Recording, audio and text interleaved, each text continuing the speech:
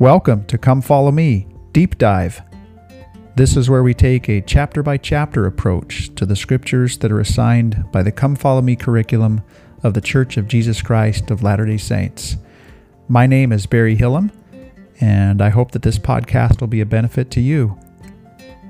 In each episode, you will hear a short flyover summary for the scriptural chapter in question, followed by a verse-by-verse reading that is supplemented with commentary from parallel passages of Scripture and from modern-day prophets. You might consider adjusting the playback speed in your favorite podcast player. With that, I'm glad you're with me. Let's get started.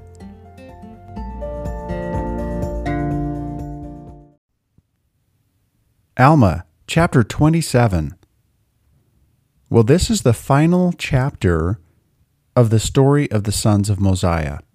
It's here that their incredible missionary journey comes to a close, and of course where we find Ammon, Aaron, Omner, and Himni, and their brethren returning back to the land of Zarahemla after their 14 years of service.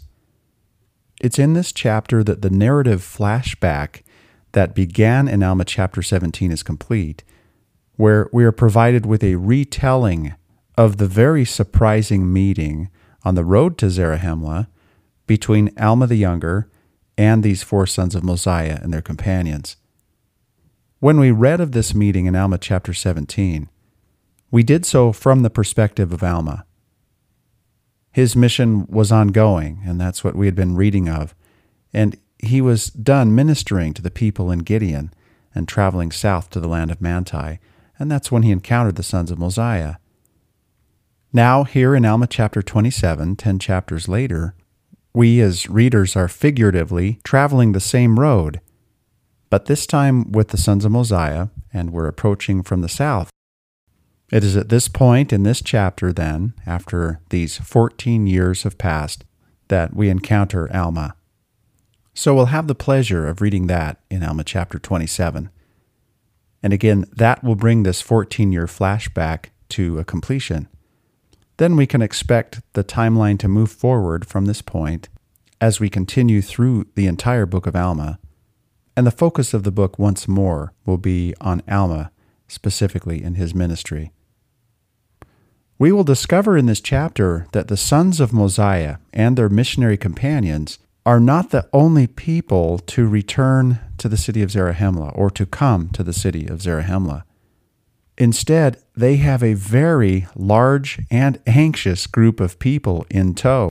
This, of course, is the converted Lamanites, or the anti-Nephi-Lehies, or as they will come to be called in this chapter by the Nephites, the people of Ammon. We know from our previous readings that these people were scattered throughout the Lamanite kingdom. They were in the many cities that were listed in Alma chapter 23.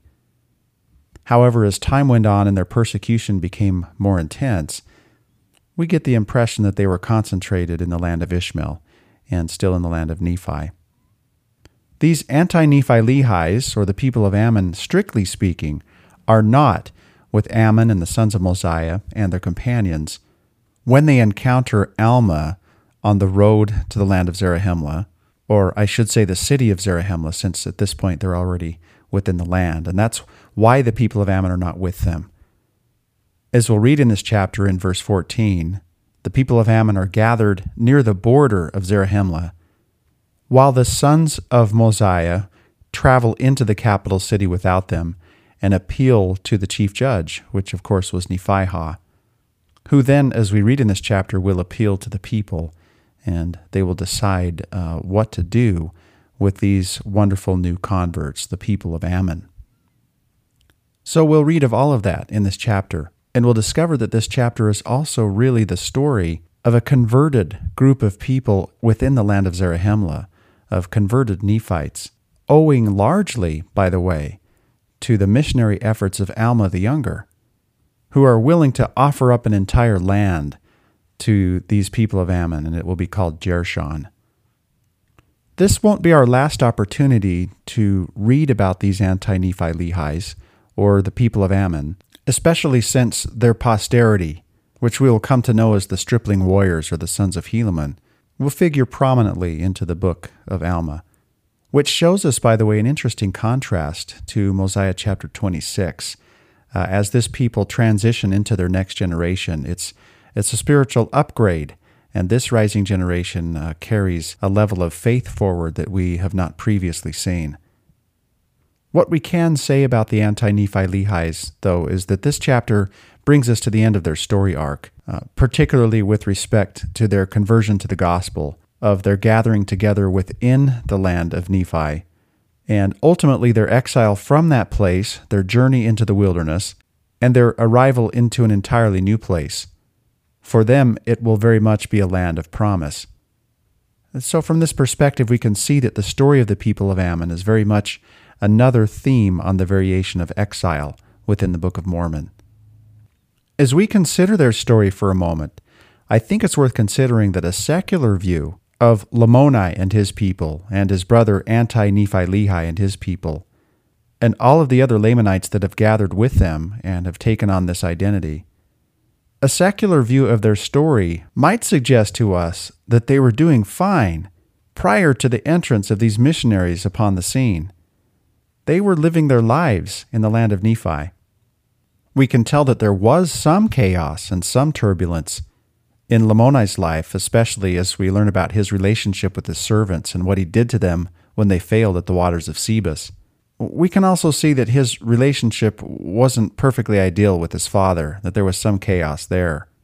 But setting those issues aside and looking at their story more broadly and from a secular viewpoint, one might argue again that their trouble really began once Ammon entered the land of Ishmael, and once Aaron and his brethren entered the city or land of Jerusalem, and they began to preach to these Lamanites. Because as we fast forward to the present point, 14 years later, we can see that the net result for these anti-Nephi Lehis is that they've been persecuted by their countrymen. They've been kicked out of their homes and their cities and their lands within the land of Nephi. And they've had to come, of all places, into the land of their enemies and appeal to the generosity of a subset of these Nephites so that they might have a place to live in the land of Jershon. This doesn't sound entirely good for these people, and it's something that just a few years previously they never could have imagined. We can certainly guess that Lamoni expected to live out his days as king of the land of Ishmael, and that the people living under him, with the notable and possible exception of Abish, had the same expectation. So from this rather unenlightened view of their plight and of their story, we can see that there are multiple ways of viewing the stories of our life as well. Some are secular and unenlightened, as is my description here of the people of Anti-Nephi Lehi. But the Lord teaches us to view our own stories in a way that's infused with a spirit of gratitude and that is enlightened by the Spirit of the Lord. Our mortal story also follows this same exile pattern, where we too can be called to leave our lands, to gather with the people of the covenant and to travel figuratively into the wilderness. With this in mind, let's take just a moment and review the story of the anti-Nephi Lehis from this more enlightened perspective. This is a group of people who, when they did meet these missionaries, Ammon and Aaron, Omner, Himni, and their other missionary companions, who did have to encounter the necessary chaos of change. They did have to repent, and they did have to change their way of life. But this did not set them into a tailspin that ultimately landed them in a new place that they didn't want to be in. Instead, this change set them upon a straight and narrow path where they discovered the merits and mercies and grace of the Lord Jesus Christ and His gospel, and they were able to make covenants with Him. They showed their fidelity to the Savior and to these covenants in miraculous and marvelous ways. Most notably, of course, is the way in which they submitted themselves to their enemies, who they referred to as their brethren, in Alma chapter 24, when they laid before them prostrate.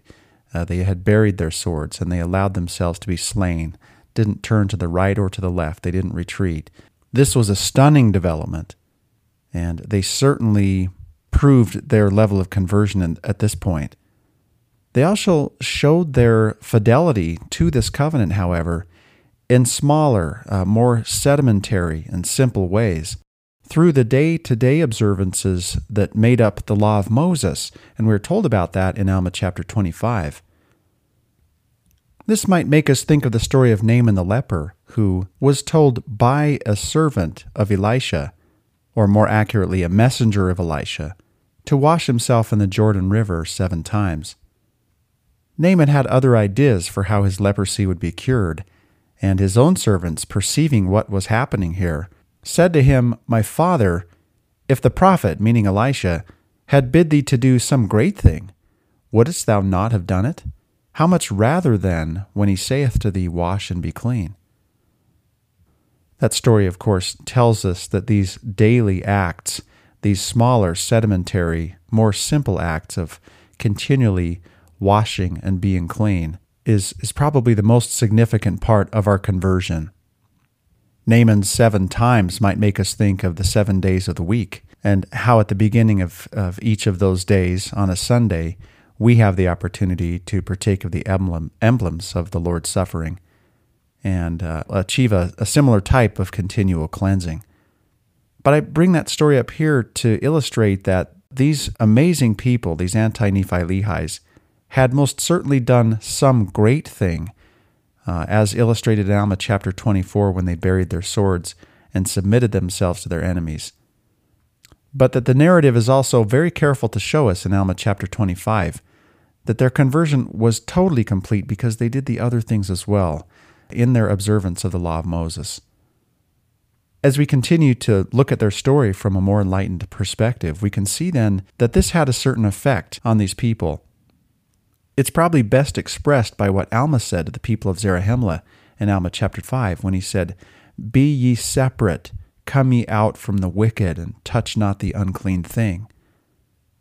This is what was happening to these anti-Nephi Lehis as part of their conversion process. They were becoming a covenant people. This naturally widened the gulf between them and their enemies. It made their relationship with the Amalekites and the Ammonites and the other Lamanites that were similarly hardened, it made it more and more untenable.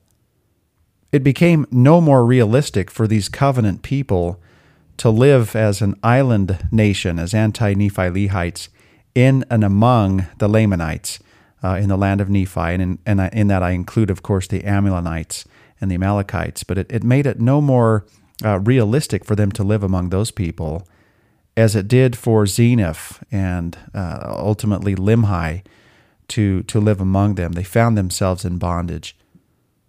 And so this group of covenant people, these anti-Nephi Lehis, because of their conversion, were put in a position where they were no longer welcome in their own nation. They, like the saints in this dispensation who left Nauvoo, had to leave the borders of their own nation and go into exile and be led by the Lord on a journey so that they could find a place where it was possible for them to gather in safety. This, of course, was all part of the Lord's plan. What we can see from the people of anti-Nephi Lehi, and what we will see moving forward in the narrative, if we read from a perspective that is enlightened by the Spirit of the Lord, is that their temporal losses were far exceeded by their spiritual gains. This, I believe, is the outcome that we too can expect as we singularly become a new person or a new creature in our conversion to the gospel of Jesus Christ, and as we collectively become a new people. An unenlightened perspective of our story may show temporal losses. Our walk on the straight and narrow covenant path does not necessarily insulate us from that. But what we can see for us or anyone else who has the courage to accept the gospel message as it is presented by the Lord's ordained messengers is that the spiritual gains that come from this process will far outweigh any of the proximate chaos that comes into our lives as a result of this change and will add to our everlasting joy. Well, now to take a look at the structure of this chapter, Alma chapter 27, there are 30 verses. The first verse shows us how the Lamanites retrench back into their own lands. So the previous chapter, of course, was Alma chapter 26, and this was Ammon's words when he gloried in the Lord, as the chapter summary says. And so during that chapter, we've kind of had a break from the narrative. So as we read verse 1 here, we have to remember the storytelling narrative that we were given in Alma chapter 25. And we can remember how it was that the attacking Lamanites, who mostly were composed of Ammonites and Amalekites, and then again, the other Lamanites that were similarly hardened. We can remember that after they had attacked the anti-Nephi Lehites, that they were unsuccessful in that venture ultimately, and so then they turned their ire towards the Nephites, and in so doing they destroyed the city and land of Ammonihah. So all of those things happen in Alma chapter 25. And so as we come to verse 1 here in chapter 27, it's that narrative that's being put forward. And we find again that after this experience, the Lamanites simply retrench. They go back into the land of Nephi.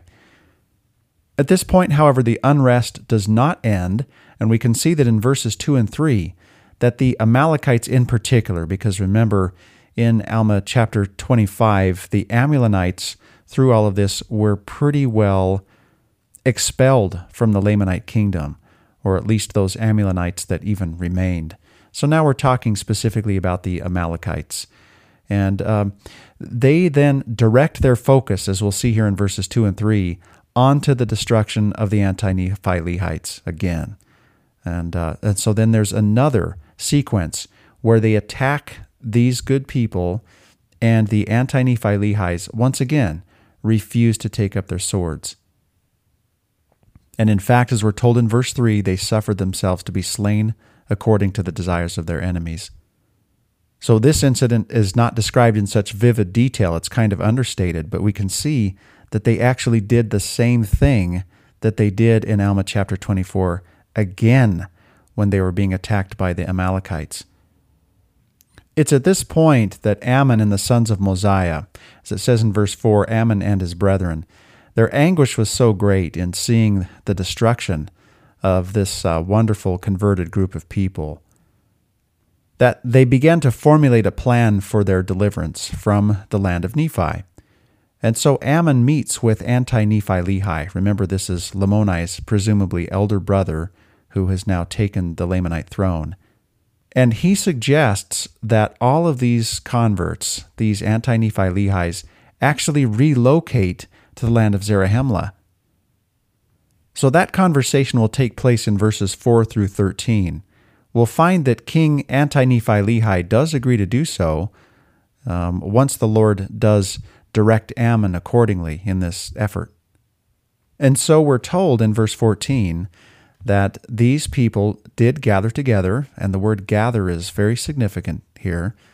All of these people of the Lord did gather together, and that includes their flocks and their herds, and they departed out of the land. They left the land of Nephi.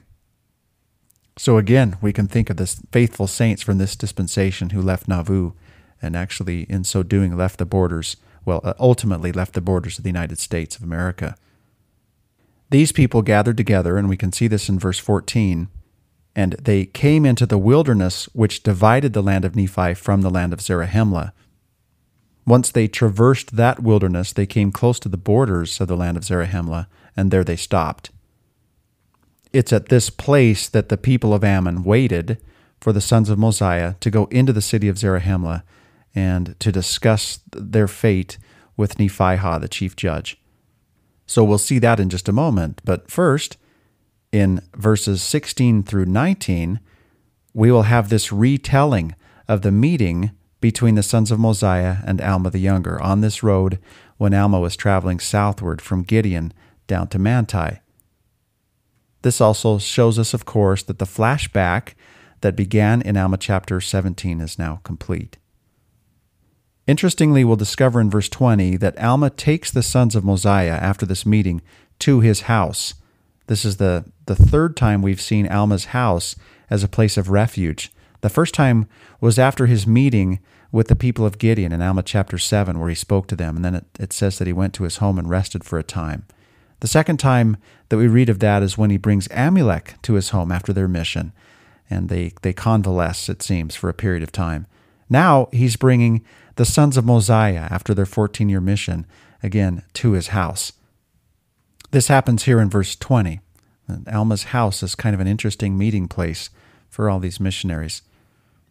So now the task, of course, is for the sons of Mosiah to speak with Nephihah and see if there's a way that they can accommodate these converted anti-Nephi-Lehi's in the land of Zarahemla.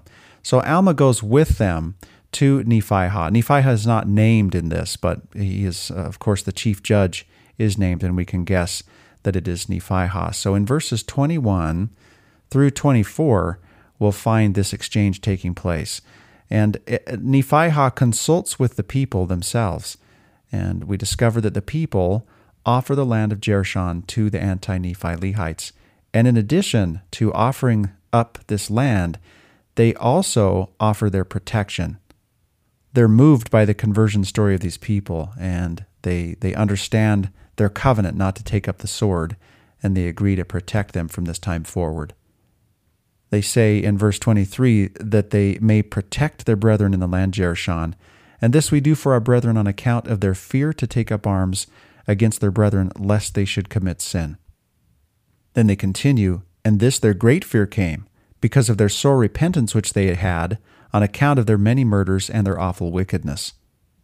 This seems to reflect an understanding on the part of the Nephites that it was a part of the ongoing repentance process for these people, who they will come to call the people of Ammon, that even though their conversion is so demonstrably complete, they still have to insulate themselves from the trappings of their previous way of life.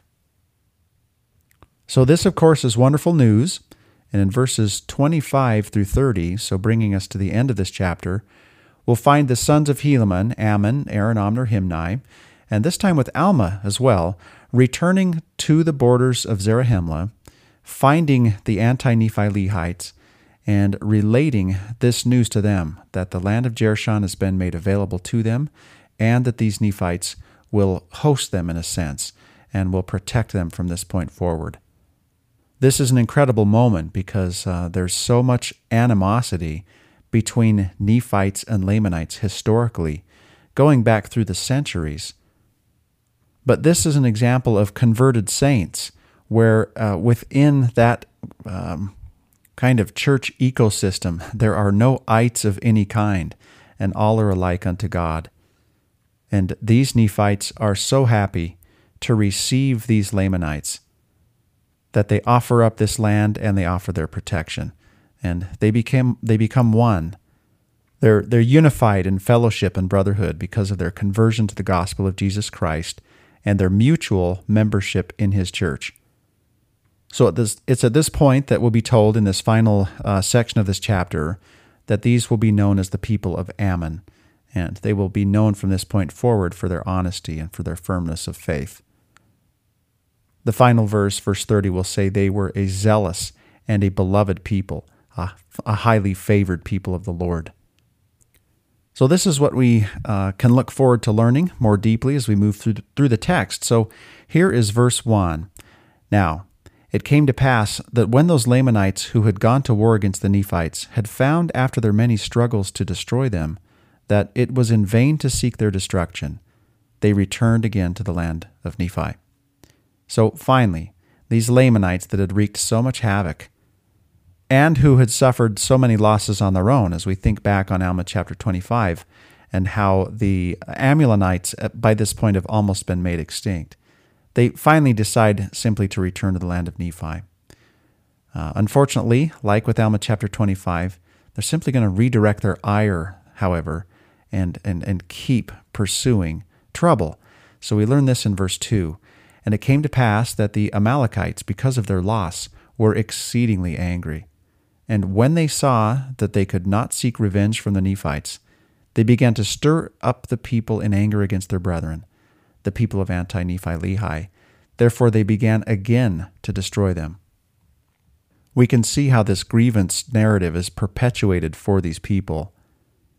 Even though they were the original aggressors in all of this, since many of them were defeated as the Nephites defended themselves against their attacks, they now have more and perhaps more legitimate reasons to be sore against the Nephites. This is the perpetual the cycle of violence and hatred that can exist between two feuding nations.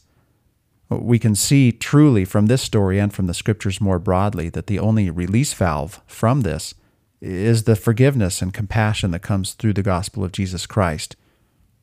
So, of course, the anti-Nephi Lehis have discovered this release valve, so to speak, through their conversion, and so they demonstrate their willingness to go the way of the Savior. In verse 3, it says, "Now this people again refused to take their arms, and they suffered themselves to be slain according to the desires of their enemies." Before moving farther into this story, we have yet one more opportunity just to consider this unique name, Anti-Nephi Lehi. We've already covered this previously and learned really that the word anti may not mean anti at all, but may mean something else, which would suggest that these converted people, by taking on this name, were aligning themselves with Nephi and Lehi, instead of embracing the grievance narrative that had been perpetuated against Nephi and Lehi for all these centuries. The other way of interpreting the name, we learned, is by taking the word anti at face value and grouping it with the word Nephi and saying that these were the anti-Nephi Lehis. If we say it that way, the anti-Nephi Lehis, then it suggests that these are a group of people who are indeed descendants of Lehi. They're just not coming through the Nephite line. It's a way then of saying that there essentially are Lamanites, but they're disavowing that name and that way of life, and again, that same grievance narrative. So we can kind of interpret the name either way. Here are a couple pieces of commentary that kind of orient us to this before moving farther into the chapter. First of all, from Daniel Ludlow, from his companion to your study of the Book of Mormon. He says, if Joseph Smith were simply writing a fictional story, why would he choose this name of Anti-Nephi Lehi? Dr. Hugh Nibley has found a Semitic and common Indo-European root corresponding to anti that means in the face of or facing, as of one facing a mirror, and by extension, either one who opposes or one who imitates. Thus, the term Anti-Nephi Lehis might refer to those who imitate the teachings of the descendants of Nephi and Lehi. And now this from Jeffrey Bromley in his Theological Dictionary of the New Testament. It says, the anti-Nephi Lehis were not opposed to Nephi and Lehi. Rather, they took that name on behalf of or for the cause of Nephi and Lehi. Anciently, the Greek term anti meant something different from what it means today. Anti does not have the sense over against in the New Testament, but is used for A, in place of to denote a replacement or equivalent, or similarity.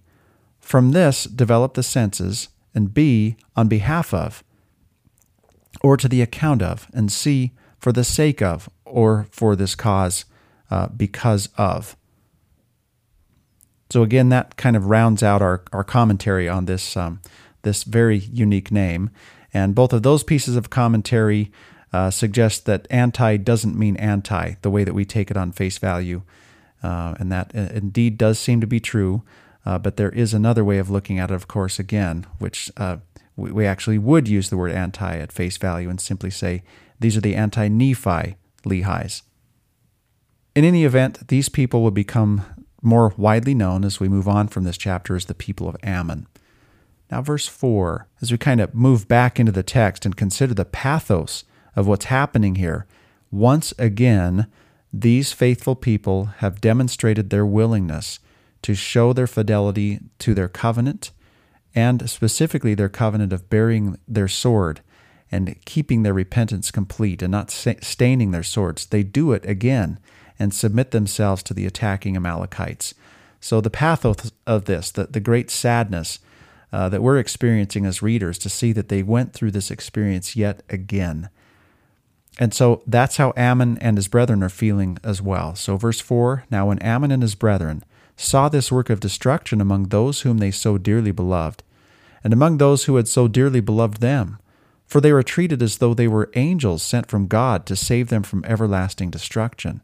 So this is how these converted Lamanites treated Ammon and these missionaries. They treated them as though they were angels sent from God. Therefore, when Ammon and his brethren saw this great work of destruction, they were moved with compassion. And they said unto the king, Let us gather this people of the Lord. Let us go down to the land of Zarahemla to our brethren the Nephites, and flee out of the hands of our enemies, that we be not destroyed. Before moving deeper into this story, I just want to pause and dwell on this idea for a moment, that the way that Ammon and his brethren were regarded by the anti-Nephi Lehi's was as though they were angels. It's interesting when viewed that way to see Doctrine and Covenants section 42, verse 6. This is something that Thomas R. Valletta points out in his Book of Mormon Study Guide. That verse says, Go forth in the power of my Spirit, preaching my gospel 2 by 2 in my name, lifting up your voices as with the sound of a trump, declaring my word like unto angels of God. This suggests to us that these converted Lamanites weren't wrong in regarding these missionaries as angels, and it wasn't hyperbolic to think of them and to refer to them as such. McConkie and Millett have said this, An angel is a messenger from the Lord. The Hebrew word malach, for instance, means messenger, representative, or angel. In the context of the Old Testament, it is used in reference to both human and spirit messengers. For that matter, those who come in the name of the Savior ought to be accorded the same respect that would be granted the Master. This was the spirit in which those in Galatia received the Apostle Paul. Of that reception he wrote, My temptation which was in my flesh ye despised not, nor rejected, but received me as an angel of God, even as Christ Jesus. We most certainly see this manifested in today's dispensation as well, when there is a certain respect and love that is afforded and accorded to such young missionaries who come from their homes and enter the field of labor throughout the world and preach to the gospel to people throughout the world. And they're often regarded as angels. So now, returning to this story, once again, Ammon and his brethren really want to know how to bring the anti-Nephi Lehites out of the trouble that they're in the land of Nephi. As I mentioned in the introduction, it's no longer any more tenable for these Lamanites to stay in their native land than it was for the people of Limhi to stay there. It just was no longer possible. So with that in mind, to reread verse 5, Ammon says, Let us gather together this people of the Lord. Let us go down to the land of Zarahemla to our brethren the Nephites, and flee out of the hands of our enemies, that we be not destroyed. Now this is what Ammon had said to the king, to anti-Nephi Lehi. But the king said unto them, Behold, the Nephites will destroy us, because of the many murders and sins we have committed against them. So we can just imagine how audacious this idea is to the king, to actually go into the land of Zarahemla. That seems unthinkable. But again, there is a group of converted Nephites that await them that are fully able to look beyond race and to look beyond the animosity between these two nations, for whom there are no ites of any kind. Verse 7, And Ammon said, I will go and inquire of the Lord, and if he say unto us, Go down unto our brethren, will ye go? So that's Ammon's approach. It's not to argue with the king or to cajole or to persuade to any great degree, but instead it's just to say, well, why don't I inquire of the Lord, and then let's decide accordingly with that. Verse 8, And the king said unto him, Yea, if the Lord saith unto us, We will go down unto our brethren, and we will be their slaves until we repair unto them the many murders and sins which we have committed against them. We might remember that Limhi and his people were in such a state of bondage that the prospect of returning to Zarahemla, once Ammon, the first Ammon, came in their midst, was so great that they were willing to be servants or slaves if they were able to make it back to Zarahemla. That's for kind of a different set of reasons, but it is similar. But here, this king is showing his willingness yet in another way, and I think it is perfectly sincere that he really, they would have been willing to be the Nephite slaves if that's what they needed to do. But Ammon said unto him in verse 9, It is against the law of our brethren, which was established by my father, that there should be any slaves among them. Therefore, let us go down and rely upon the mercies of our brethren. Well, we're reminded here, of course, that Mosiah is the lawgiver, and that incredibly, Ammon is his son. This is the son of the lawgiver over all the land. Mosiah, by this point, has passed away, of course, and Nephihah is ruling, and he's doing so as chief judge instead of as king. But this was part of the law that was put forth, was that slaves, there would not be any slaves. So slavery was not espoused by the Nephites during this time under Mosiah's law. It was abhorrent to them. So anti-Nephi-Lehi is no doubt relieved to hear this from Ammon, that that's just not something that the Nephites did, and that he did not need to expect to be their slaves as they went into the land of Zarahemla. John Welch has written, "The law of Mosiah prohibited slavery in the land of Zarahemla, for Ammon assured his converts that it is against the law of our brethren, which was established by my father, that there should be any slaves among them. Previously it had been only by royal benevolence that slavery was not allowed in Zarahemla." Now verse 10, "But the king said unto him, Inquire of the Lord, and if he saith unto us, Go, we will go, otherwise we will perish in the land." Notice again the king's fidelity to the covenant is coming through here, because those are the only options that he will entertain. And they are to the point where perishing in the land, if they stay, seems like an inevitability. Verse 11, "And it came to pass that Ammon went and inquired of the Lord, and the Lord said unto him, Get this people out of this land, that they perish not. For Satan has great hold on the hearts of the Amalekites, who do stir up the Lamanites to anger against their brethren to slay them. Therefore get thee out of this land, and blessed are this people in this generation, for I will preserve them." I really do think that the parallels to the pioneers, as we call them in this dispensation, are quite interesting here, because they truly came to a point while they were living in Nauvoo where they really just did have to leave, and that was their best option. And that's what's happening here as well. Verse 13, "And now it came to pass that Ammon went and told the king all the words which the Lord had said unto him." So in response to this, the king says that he will go if the Lord has directed him to do so. And so in verse 14, "And they gathered together all their people, yea, all the people of the Lord, and did gather together all their flocks and herds." Now, of course, this is the other way in which the anti-Nephi-Lehites are referred throughout this narrative as people of the Lord. And that helps to link them with those who are willing to be ye therefore separate, those covenant keepers that we see throughout Scripture, who are often known as Israel, the people of the Lord.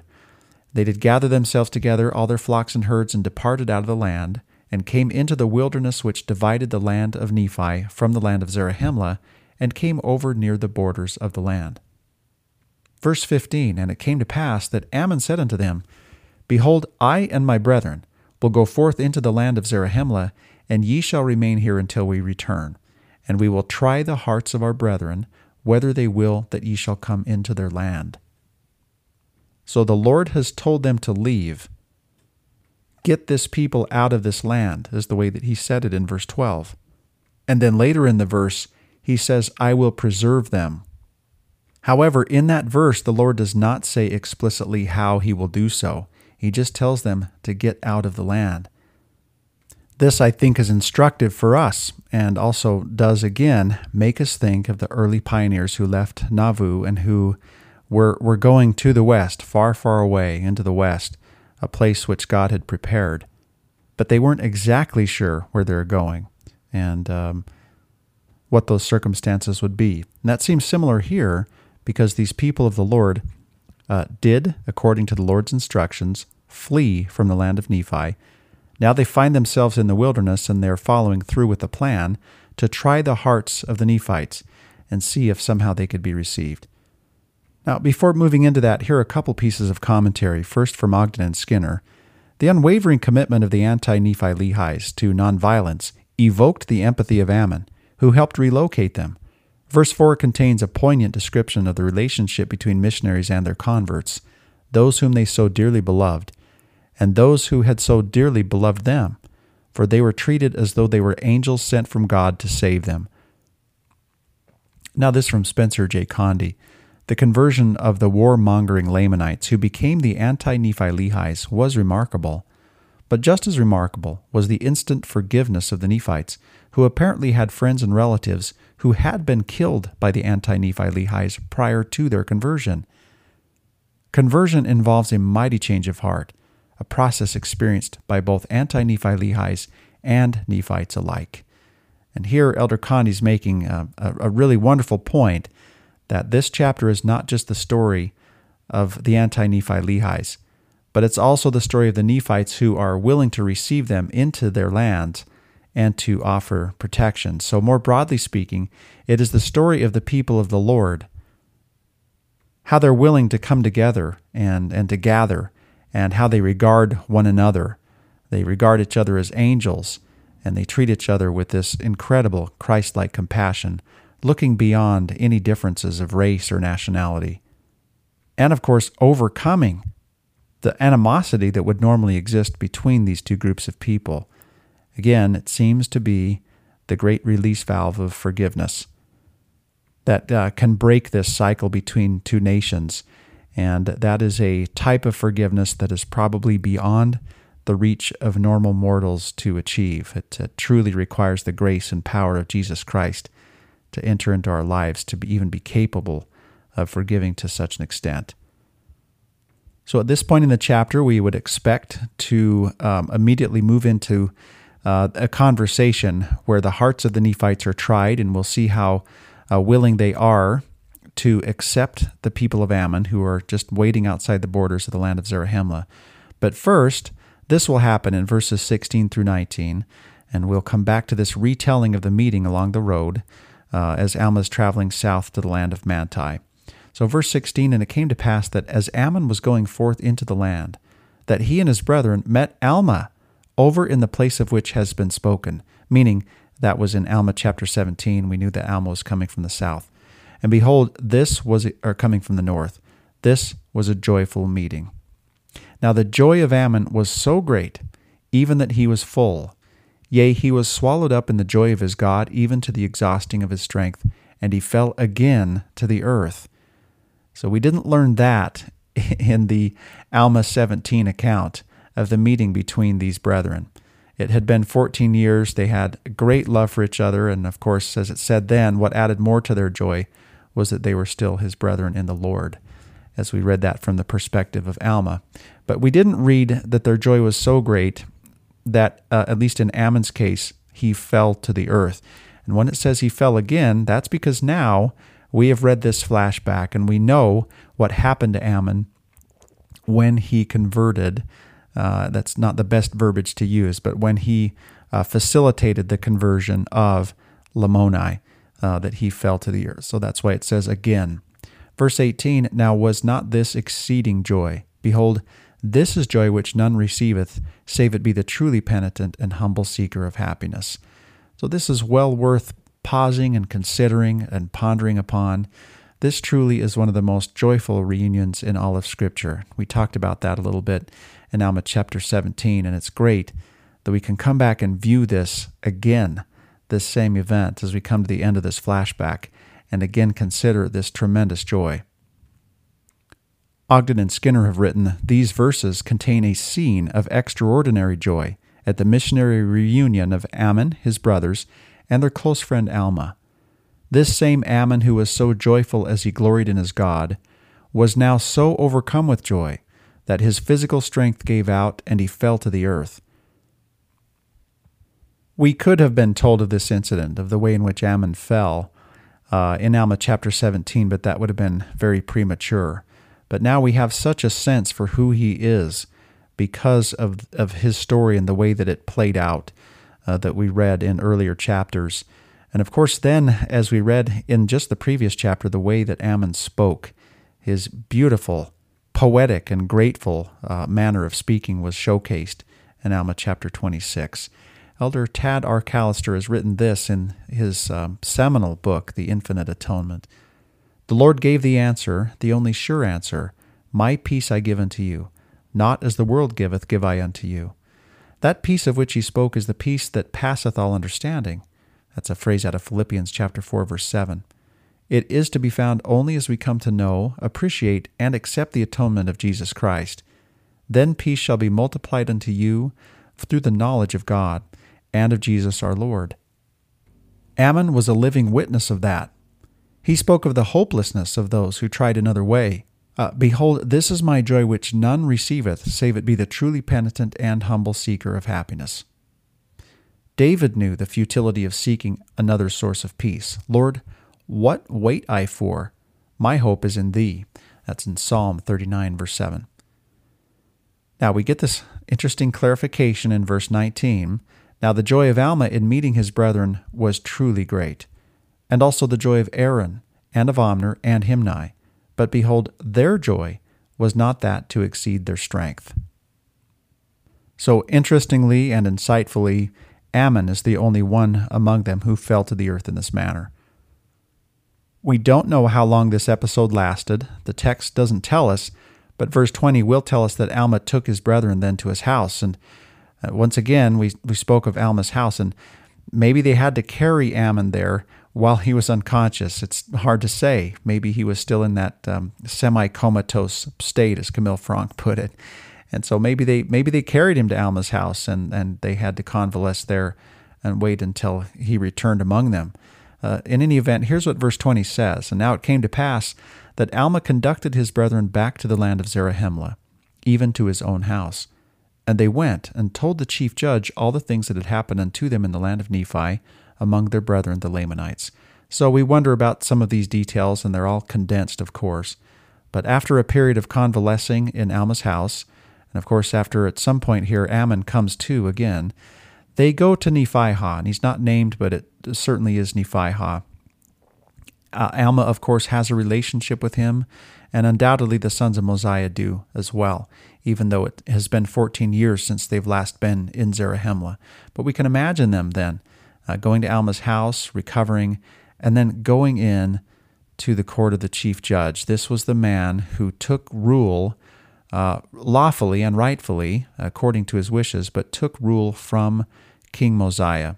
And it would have been any one of these sons who would have superseded his own rule or role as chief judge in the land. But here they finally are coming back together again. So there's an interesting dynamic between them and Nephihah. So verse 21, after this undoubtedly joyful reunion with Nephihah and a retelling of their mission, now Nephihah appeals to the people. So verse 21, and it came to pass that the chief judge sent a proclamation throughout all the land, desiring the voice of the people concerning the admitting their brethren, who were the people of Anti-Nephi Lehi. And it came to pass that the voice of the people came, saying, so quite interesting that he appealed to the people in this way, and this reflects a new form of government. Behold, we will give up the land of Jershon, which is on the east by the sea, which joins the land Bountiful, which is on the south of the land Bountiful, and this land Jershon is the land which we will give unto our brethren for an inheritance. So that's a new proper noun for us. That's a new place that we have not heard of before. I believe Bountiful was introduced to us briefly as we read Mormon's geographical digression at the end of Alma chapter 22. So Jershon, Stephen Ricks and John Tavetnis have written, the name, though not found in the Bible, has an authentic Hebrew origin, the root meaning to inherit. It is in this light that we should understand the words of Alma chapter 27, verse 22, and this land, Jershon, is the land which we will give unto our brethren for an inheritance. Verse 23, this is the collective voice of the people as it comes back to Nephihah.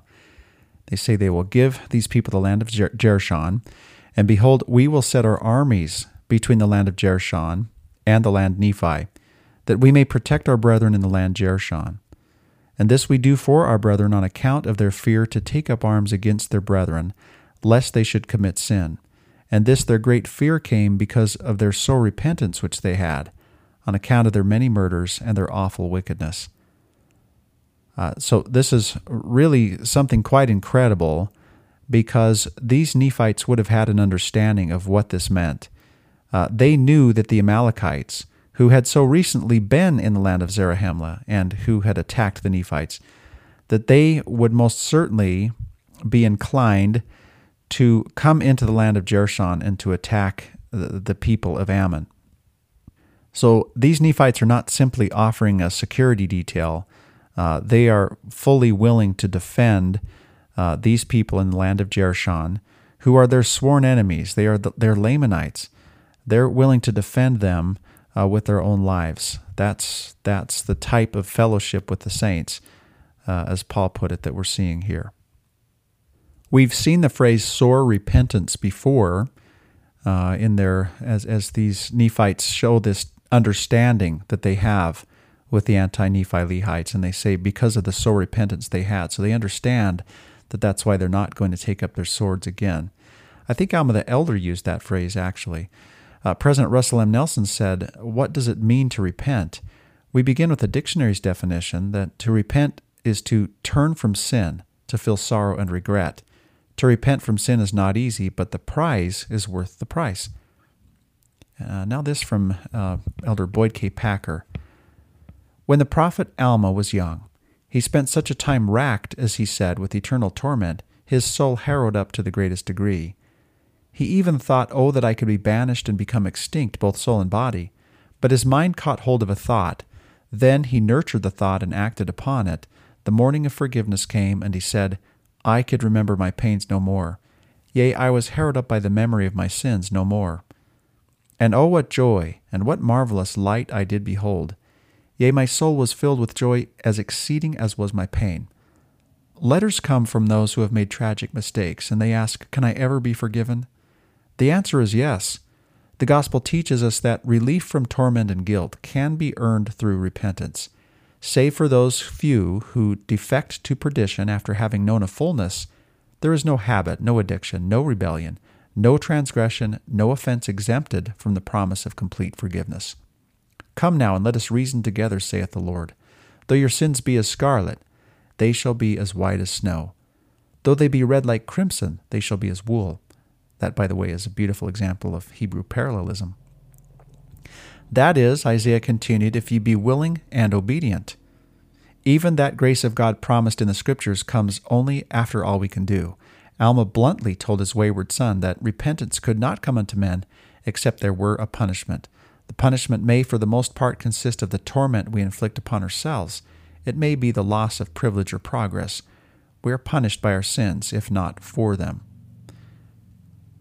Again, the anti-Nephi Lehites, these converted Lamanites, their repentance was sore, and they decided to hide their swords in the earth, symbolically insulating them from the trappings of their previous addiction.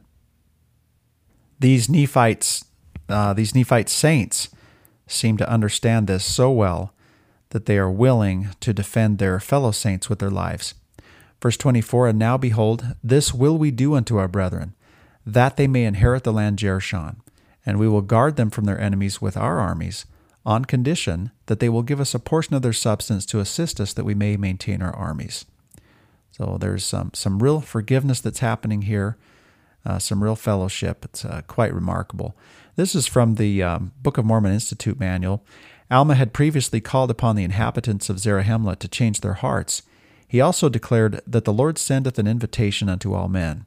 This matches a similar invitation by the Lord through Nephi, that God denieth none that come unto him, black and white, bond and free, male and female, all are alike unto God. The inhabitants of Zarahemla embraced Alma's message, and when it became necessary to forgive their enemies, they offered land and protection to the people of Ammon. President Howard W. Hunter admonished each of us to similarly forgive our enemies. Consider, for example, this instruction from Christ to his disciples.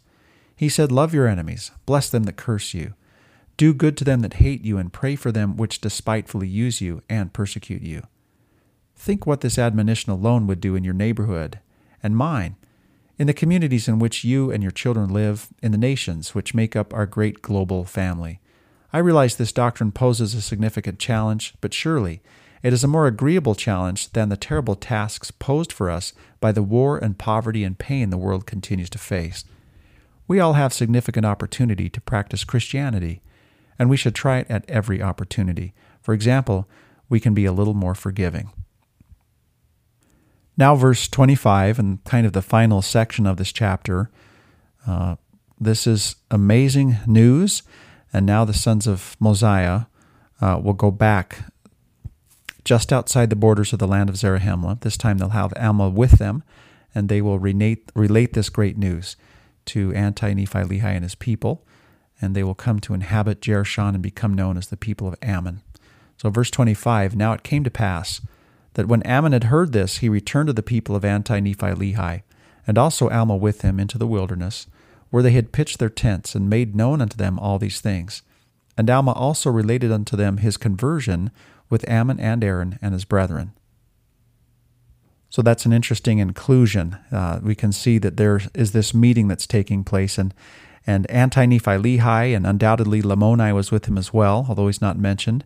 They are meeting Alma for the first time, and Alma is telling them about his conversion, and specifically his conversion with Ammon and Aaron and his brethren. So he's talking about that thing that we read about in Mosiah chapter 27, when the angel came to them and they became converted unto the Lord. So all of these great brethren have this conversion in common. Verse 26, and it came to pass that it did cause great joy among them. And they went down into the land of Jerushan and took possession of the land of Jerushan. And they were called by the Nephites the people of Ammon. Therefore they were distinguished by that name ever after. And they were among the people of Nephi, and also numbered among the people who were of the church of God. So this is all so amazing here. We can see how it is that Lamoni and Anti-Nephi-Lehi, his brother, and all the people that are with them can see that they really are one with Alma and his brethren. They all have conversion to the gospel of Jesus Christ in common. They all have a willingness to repent in common. And now they have their membership of the church in common. And as we're being told here, they were among the people of Nephi from this point forward, and they were among the people who were of the church of God. Then it says, and they were also distinguished for their zeal towards God, and also towards men, for they were perfectly honest and upright in all things, and they were firm in the faith of Christ even unto the end. So these converted people have gathered, they have moved into the land of Jerushan, and they've become part of the church that has already been established in the land of Zarahemla.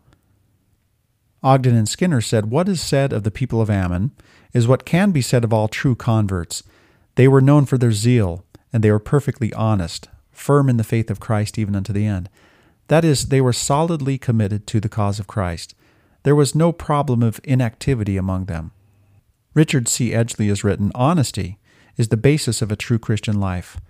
For Latter-day Saints, honesty is an important requirement for entering the Lord's holy temple. Honesty is embedded in the covenants that we make in the temple. Each Sunday, as we partake of the holy emblems of the Savior's flesh and blood, we again renew our basic and sacred covenants, which encompass honesty. As Latter-day Saints, we have a sacred obligation to not only teach the principles of honesty, but also to live them. Honesty should be among the most fundamental values that govern our everyday living. So it's quite interesting that honesty is one of the virtues that is used to describe these converted Lamanites as they come into the land of Jerushan and inhabit it, and as it talks about their way of life. We can think about honesty as kind of a moment-to-moment decision that we make when we decide how to describe the truth that lies before us, whether we will be truthful or not. I think in the case of the Anti-Nephi-Lehis, it also reflects a tendency on their part to honestly assess the reality that besets them. Ogden and Skinner, a few chapters back in some commentary, referred to their addiction to bloodlust. And these were a people who did have such an addiction.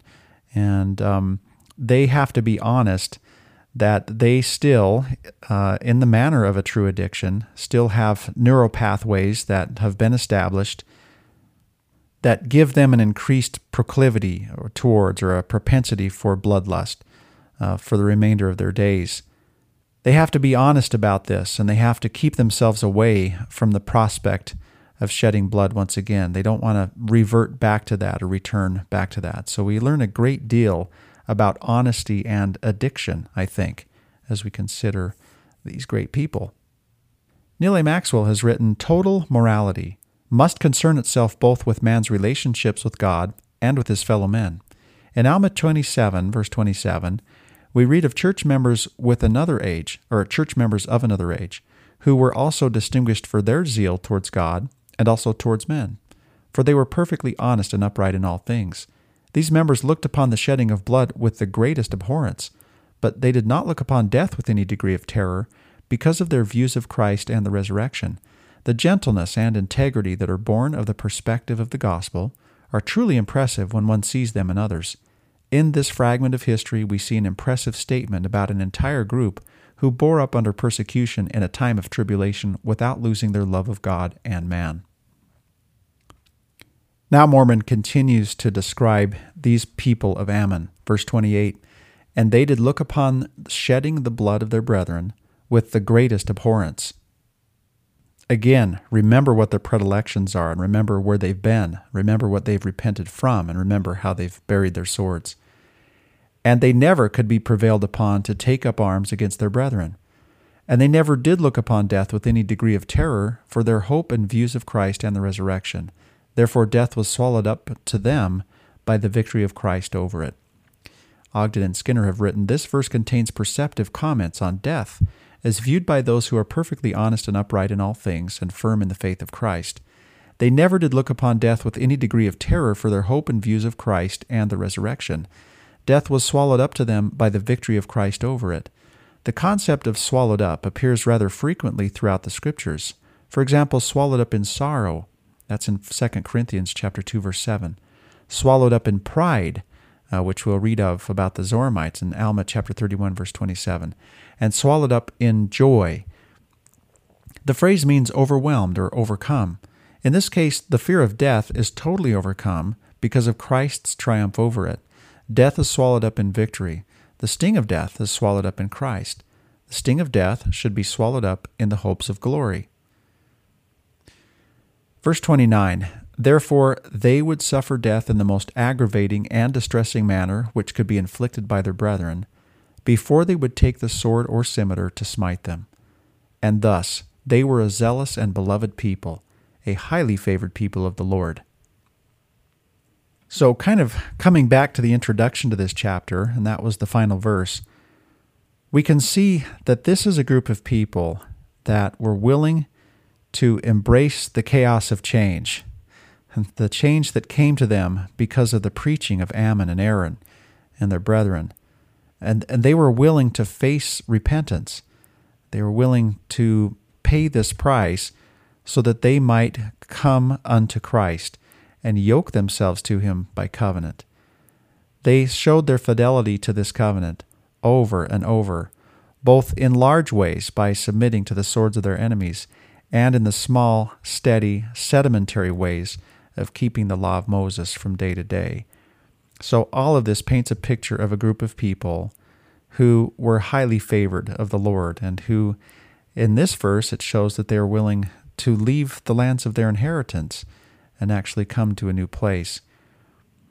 So there's much to ponder with all of that. And to this phrase, highly favored people of the Lord, Ogden and Skinner have written, "Does God favor some people?" The people of Ammon were a highly favored people of the Lord, as were others. And there they describe Alma chapter 13, or cite Alma chapter 13 and Alma 48, verse 20, where that phrase is used as well. Some having been favored above every other nation, kindred, tongue, or people. Nephi said that he was highly favored of the Lord in all his days. He was favored of the Lord because he was faithful in keeping the commandments of the Lord. The brother of Jared was also a man highly favored of the Lord. The Lord explains in simplicity how his kind of favoritism works. Quote, "He that is righteous is favored of God," unquote. That's 1 Nephi chapter 17, verse 35. God's favors are blessings, and there is a law irrevocably decreed in heaven upon which all blessings are predicated, and when we obtain any blessing from God, it is by obedience to that law upon which it is predicated. Well, now the story arc of the people of Ammon, the anti-Nephi Lehis, is kind of complete as we come to the end of this chapter. The story of the mission of the sons of Mosiah is also complete as we come to the end of this chapter.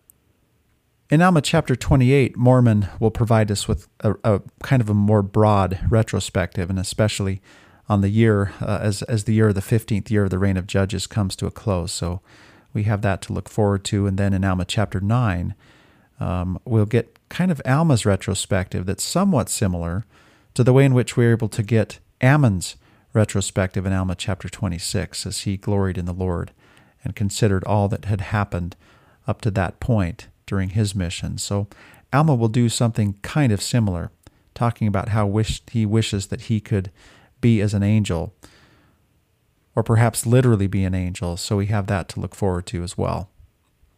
But for now, of course, this brings us to the end of this wonderful chapter and of this section in the Book of Mormon, Alma chapter 27.